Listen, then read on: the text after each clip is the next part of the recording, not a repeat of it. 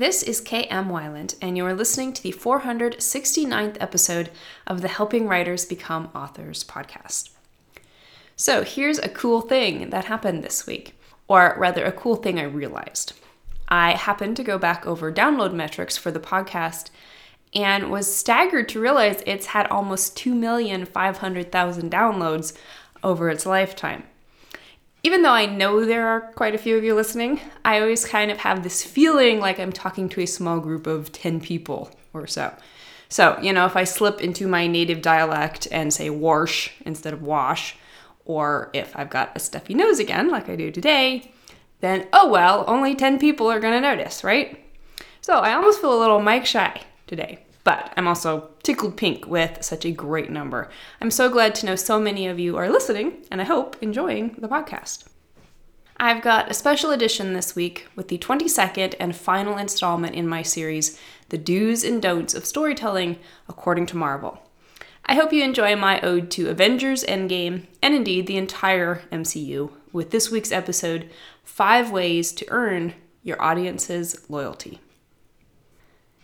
There's little in this cosmos that writers want more than our readers love and respect. We want them to buy our stories, love our stories, tell their friends about our stories, buy more stories, support us in style for the rest of our lives, and acclaim our words far after. But when it comes to figuring out how to earn your audience's loyalty, you've likely noticed you're on the receiving end of much confusing and conflicting advice. Some say you have to write to your audience with a precision point awareness of what it is they want. Others say you just have to write a good story and your audience will follow anywhere you lead. Some say it's about pacing and full-fledged development of character motivations. Others say it's about proper set-off and payoff of reader expectations. In an era of pervasively disappointing stories and ever-waning audience attention spans, it can be difficult to find stories that offer solid examples of what it means to earn your audience's loyalty, much less how to actually do it. One of the major, and at the moment most obvious, exceptions is the Marvel Cinematic Universe. As it closes out its expansively ambitious 22-movie mega arc, it feels only appropriate that we complete our series, The Do's and Don'ts of Storytelling According to Marvel, by addressing some of the reasons behind its well-earned success. And needless to say, there will be spoilers. So, I am so full of feels right now. Honestly, I'm still trying to unpack it all. Mostly what I find myself feeling is gratitude. I am full of gratitude that I got to see Endgame in theaters at all. Various obstacles, illness, company, and weather prevented me from getting there until literally the very last showing at my local theater. I am full of gratitude for 11 years and 22 mostly bright spots in what was a tempestuous era in both my own life and the world around us. I am full of gratitude for characters who made me love them, made me relate, and made me think. And I am full of gratitude that the whole experience was given the send-off it deserved, that indeed it had earned. In thinking about what writing topic I might focus on for Endgame, I realized what I really wanted to do was talk about the entire series. Because, as I always say in structured discussions, the end is in the beginning. Endgame works because the series works, and the series works in the end because Endgame works. Almost all of my personal highlights, and a few lowlights, feature later in the episode. So, let's just get down to it. You know that feeling you get when you open the final book in a series or attend the final movie? It's a feeling of deep anticipation and excitement, but also a feeling of nervousness. What if they don't get it right? What if, with all the best intentions, they get it all wrong and forever put a blot on a story experience that has become such an important part of your life? I'm quite sure I wasn't the only one feeling that as Marvel's opening logo unfurled across the dark screen. After 11 years and so much thought, energy, and emotion invested in these characters and their stories, I hoped so much that the finale would at least not screw it up. About 2.5 hours later, as the screen filled up with nearly every single character the series has ever introduced, I found myself with tears in my eyes. It wasn't so much because of what was happening on screen, those tears came a little later, but because I suddenly had this overwhelming feeling of gratitude for the incredible experience the MCU has been in my life. With all its ups and downs, its handful of great films, its many so-so but always entertaining entries, its few bombs, its incredible casting across the board, and its sheer audacity as one of the most expansive story ventures ever created, I can truly say it has been an unforgettable gift in my life. It has influenced my own storytelling in so many ways. It has contributed its archetypes to my own personal journeys. It has provided me precious memories with dear ones who have sat beside me in dark theaters. And of course, it's given me a couple ideas for a podcast episode here and there. For me, Endgame was the red ribbon on top of that gift, a thoroughly satisfactory final entry that has solidified the series as an epochal story within my own life. Today, I want to take a look at 5 examples from this climactic installment demonstrating what Marvel did to earn and keep its fanbase's appreciation, and what you, too, can learn about how to earn your audience's loyalty. Number 1, setup and payoff, earning the feels. Here's a secret about storytelling that isn't always obvious. Cool stuff actually isn't cool at all in isolation. Truly memorable moments never just happen. Rather, they are the result of a 2-part power punch, setup and payoff. Ultimately, setup is always going to be foreshadowing. If there's a callback to anything that happened earlier in a story, however mundane it might have been in the beginning, that earlier thing instantly becomes recognizable as foreshadowing. Foreshadowing is the biggest magic trick in all of fiction. When readers feel the writing was on the wall all along, when they realize that sly dog of an author already gave them everything they needed to make the payoff work, the feeling they get is one of deep satisfaction. Not only does the story make sense, but in that moment, the world itself makes sense. This is why payoffs, both big and small, are always the best moments in any story. Whether or not the payoff directly answers a question readers may have had, the readers will always feel like a question was answered. They feel like they're participating in the story. They feel like they got the in-joke.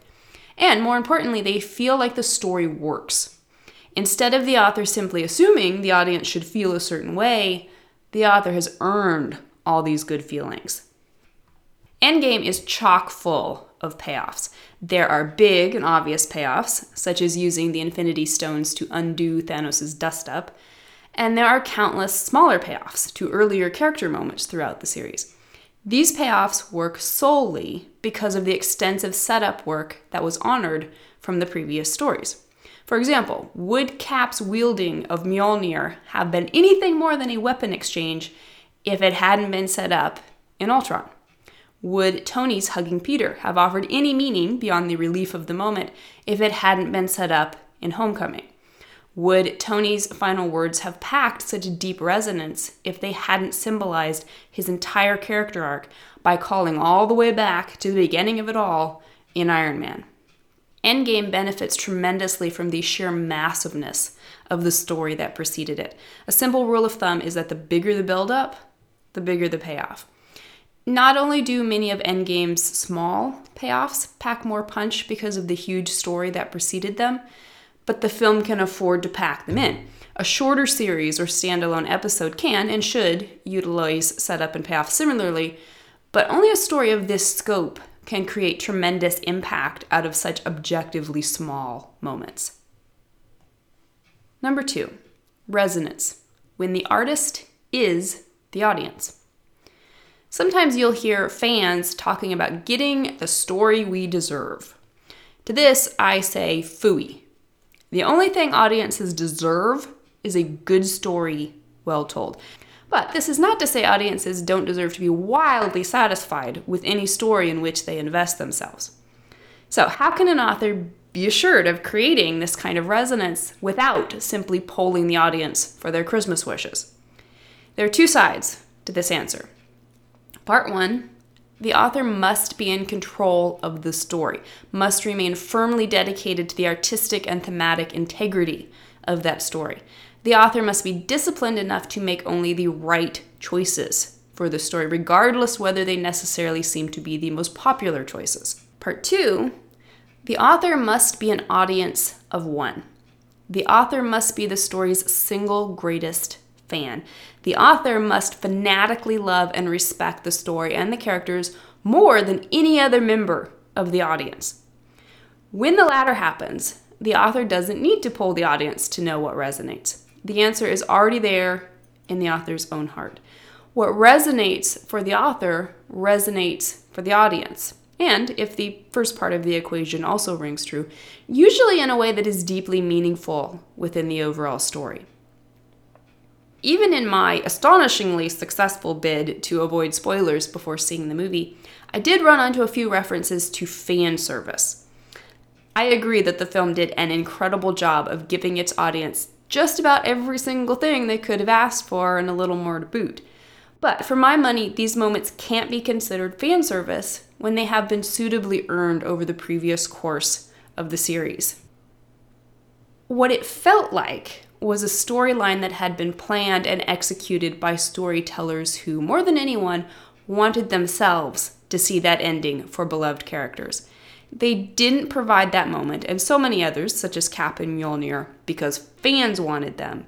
They built them into the story because, as fans themselves, they wanted them. Number 3, honesty. Staying true to your characters. The only stories that matter, the only stories that are ever remembered, are those that are honest. These are the stories that resonate on a level deeper than whatever cotton candy visuals they're spinning across the screen in our heads or at the theater. That honesty starts and ends with the characters. There is no greater slur upon a story than to say its cast is acting out of character.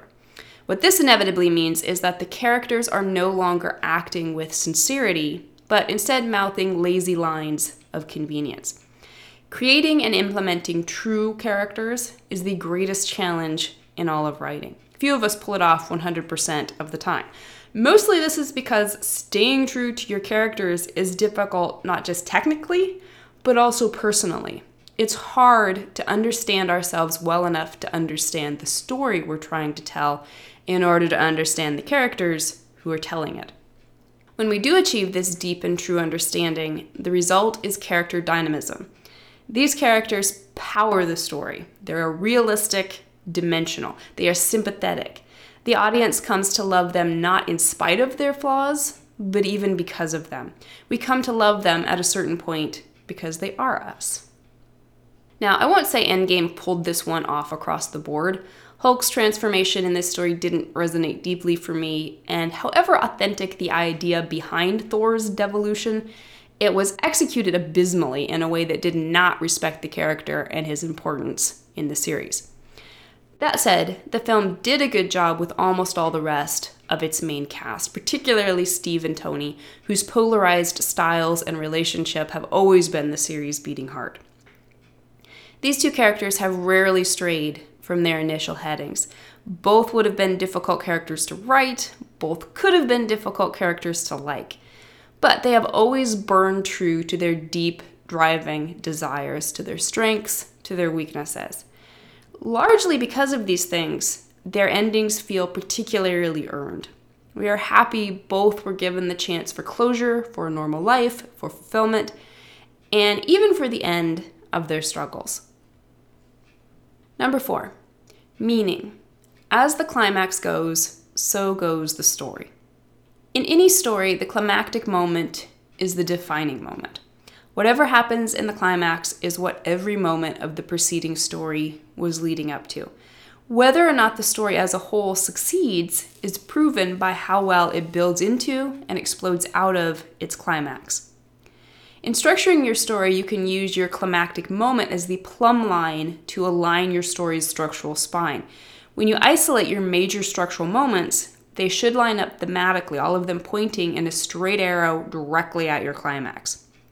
More than that, the climactic moment is your story's reservoir of meaning. When the conflict is finally resolved in the climax, what must emerge from this final bit of context is the deep subtextual meaning of all that has come before. This, more than any other factor, is why stories are made or broken by their endings. No matter how great the ride up to that point, If the ending fails to make sense of it all, the audience will almost always leave frustrated. No one was ever in doubt how the overarching conflict with Thanos would end. As per genre conventions, he would be defeated, the horrific consequences of his actions would be overturned, we'd all get our happy ending. But we could have been given that exact ending in a way that mattered far less. The climax Endgame gave us was specifically Tony's climax. This was as it should have been. The ending was in the beginning. When Tony closes his fist and snaps his fingers, he is ending what he, in so many ways, began himself. When he defiantly tells Thanos, "I am Iron Man," he finally and fully climaxes his own long and desperate attempt to do the right thing, to make the sacrifice, to save the world. I'm not aware of how thoroughly the events of Endgame were known and planned when Marvel started its ambitious project way back in 2009. I suspect they knew very few of the specifics, but they clearly did know the bones. They knew Thanos was the antagonist, they knew what the conflict would be, they knew how it would end. As a result, the series offers a solid structural integrity, with Thanos being introduced very near the quarter mark, at what might be considered the series' first plot point, and followed up regularly throughout.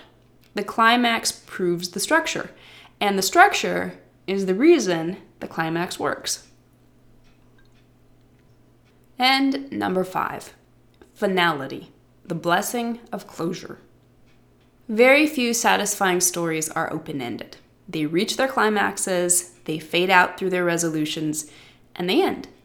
This is the only way in which structure can provide resonance. It is the only way in which character arcs can come full circle.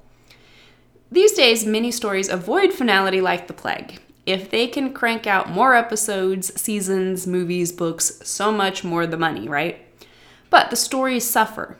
Even if the follow-up episodes don't actually happen, all those little teases the authors included in early installments, just in case the story went on and on and on and on, almost always mess up the story that could have been. This is why so many TV series are only good for about 3 seasons. After that, the storytellers start messing with the initial arc in order to expand the story. The result is that the characters start getting messed with as well, and the slide begins. Smart, sympathetic characters, who started out making smart, sympathetic choices, start being forced to act out of character in order to accommodate a more complicated plot. A story that offers successful finality is a story that planned and prepared for that finality. It's a story that used its structural through line to build into a meaningful climax. It is not necessarily a story that ties off all loose ends. However, even though the characters don't end, unless they die, of course, the structural through line of the plot does end. And the audience, however sad they may feel about saying goodbye, will find relief in the closure that comes with closing a story. Now, there were a handful of things I really wanted to see happen in this movie. But at the top of the list, I wanted Cap and Tony to die. There, I said it. I didn't, of course, want them to die because I wanted them gone, goodbye, finito, and good riddance. I wanted them to die because I desperately wanted to see their characters closed out. For 22 movies, or whatever the number they actually appeared in, they had been scripted with scarcely a misstep. And that's the way I wanted them to go out. I desperately did not want them to be given open-ended finales in which maybe they'd come back if ever the actors could be tempted. Of course, I'd go see another Captain America movie or another Iron Man movie, but I am ecstatic that I won't get the chance. I have so much respect for the Marvel team, not only for planning and pulling off a huge story arc, but even more so for ending it. Yes, the MCU continues with secondary characters introduced during this initial arc, but they will be continuing with their own story arc. And frankly, they have their work cut out for them if they want to win my heart in the same way as the originals. Endgame really was the endgame. That was more than half the reason it took every bit of my self-respect not to sit there in the theater and bawl all the way through the credits. But it was also the reason I was given the gift of such an emotional closing experience. This will be the final installment in the do's and don'ts of storytelling according to Marvel. It's been an incredibly fun ride, and I've enjoyed sharing my love of the series with so many of you. I've learned a lot myself in pulling a definitive writing tip out of each movie. But after 22 entries, it's getting harder to find a new technique to discuss in each film, and I feel like Endgame is the right place to end it. Thanks very much for coming on this ride with me, both here on the podcast and the blog, and as MCU fans yourselves. Here's to all of us continuing to learn from other great storytellers on our way to writing our own amazing adventures. And tell me your opinion. What do you think is the biggest challenge in earning your audience's loyalty? If you'd like to be part of the Word Player community over on my site and join in the conversation on this subject, be sure to stop by the website at helpingwritersbecomeauthors.com. You can always find a transcript of the most recent podcast and add your voice to the discussion by visiting the first post on the site's homepage. And don't forget that if you're looking for an older post, you can always find those by putting the podcast title in the search field at the top of the right-hand column. If you enjoyed this podcast, you can subscribe on iTunes.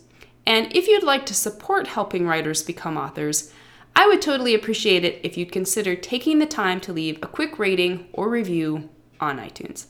Thanks so much for listening to the Helping Writers Become Authors podcast, and be sure to check back again next week.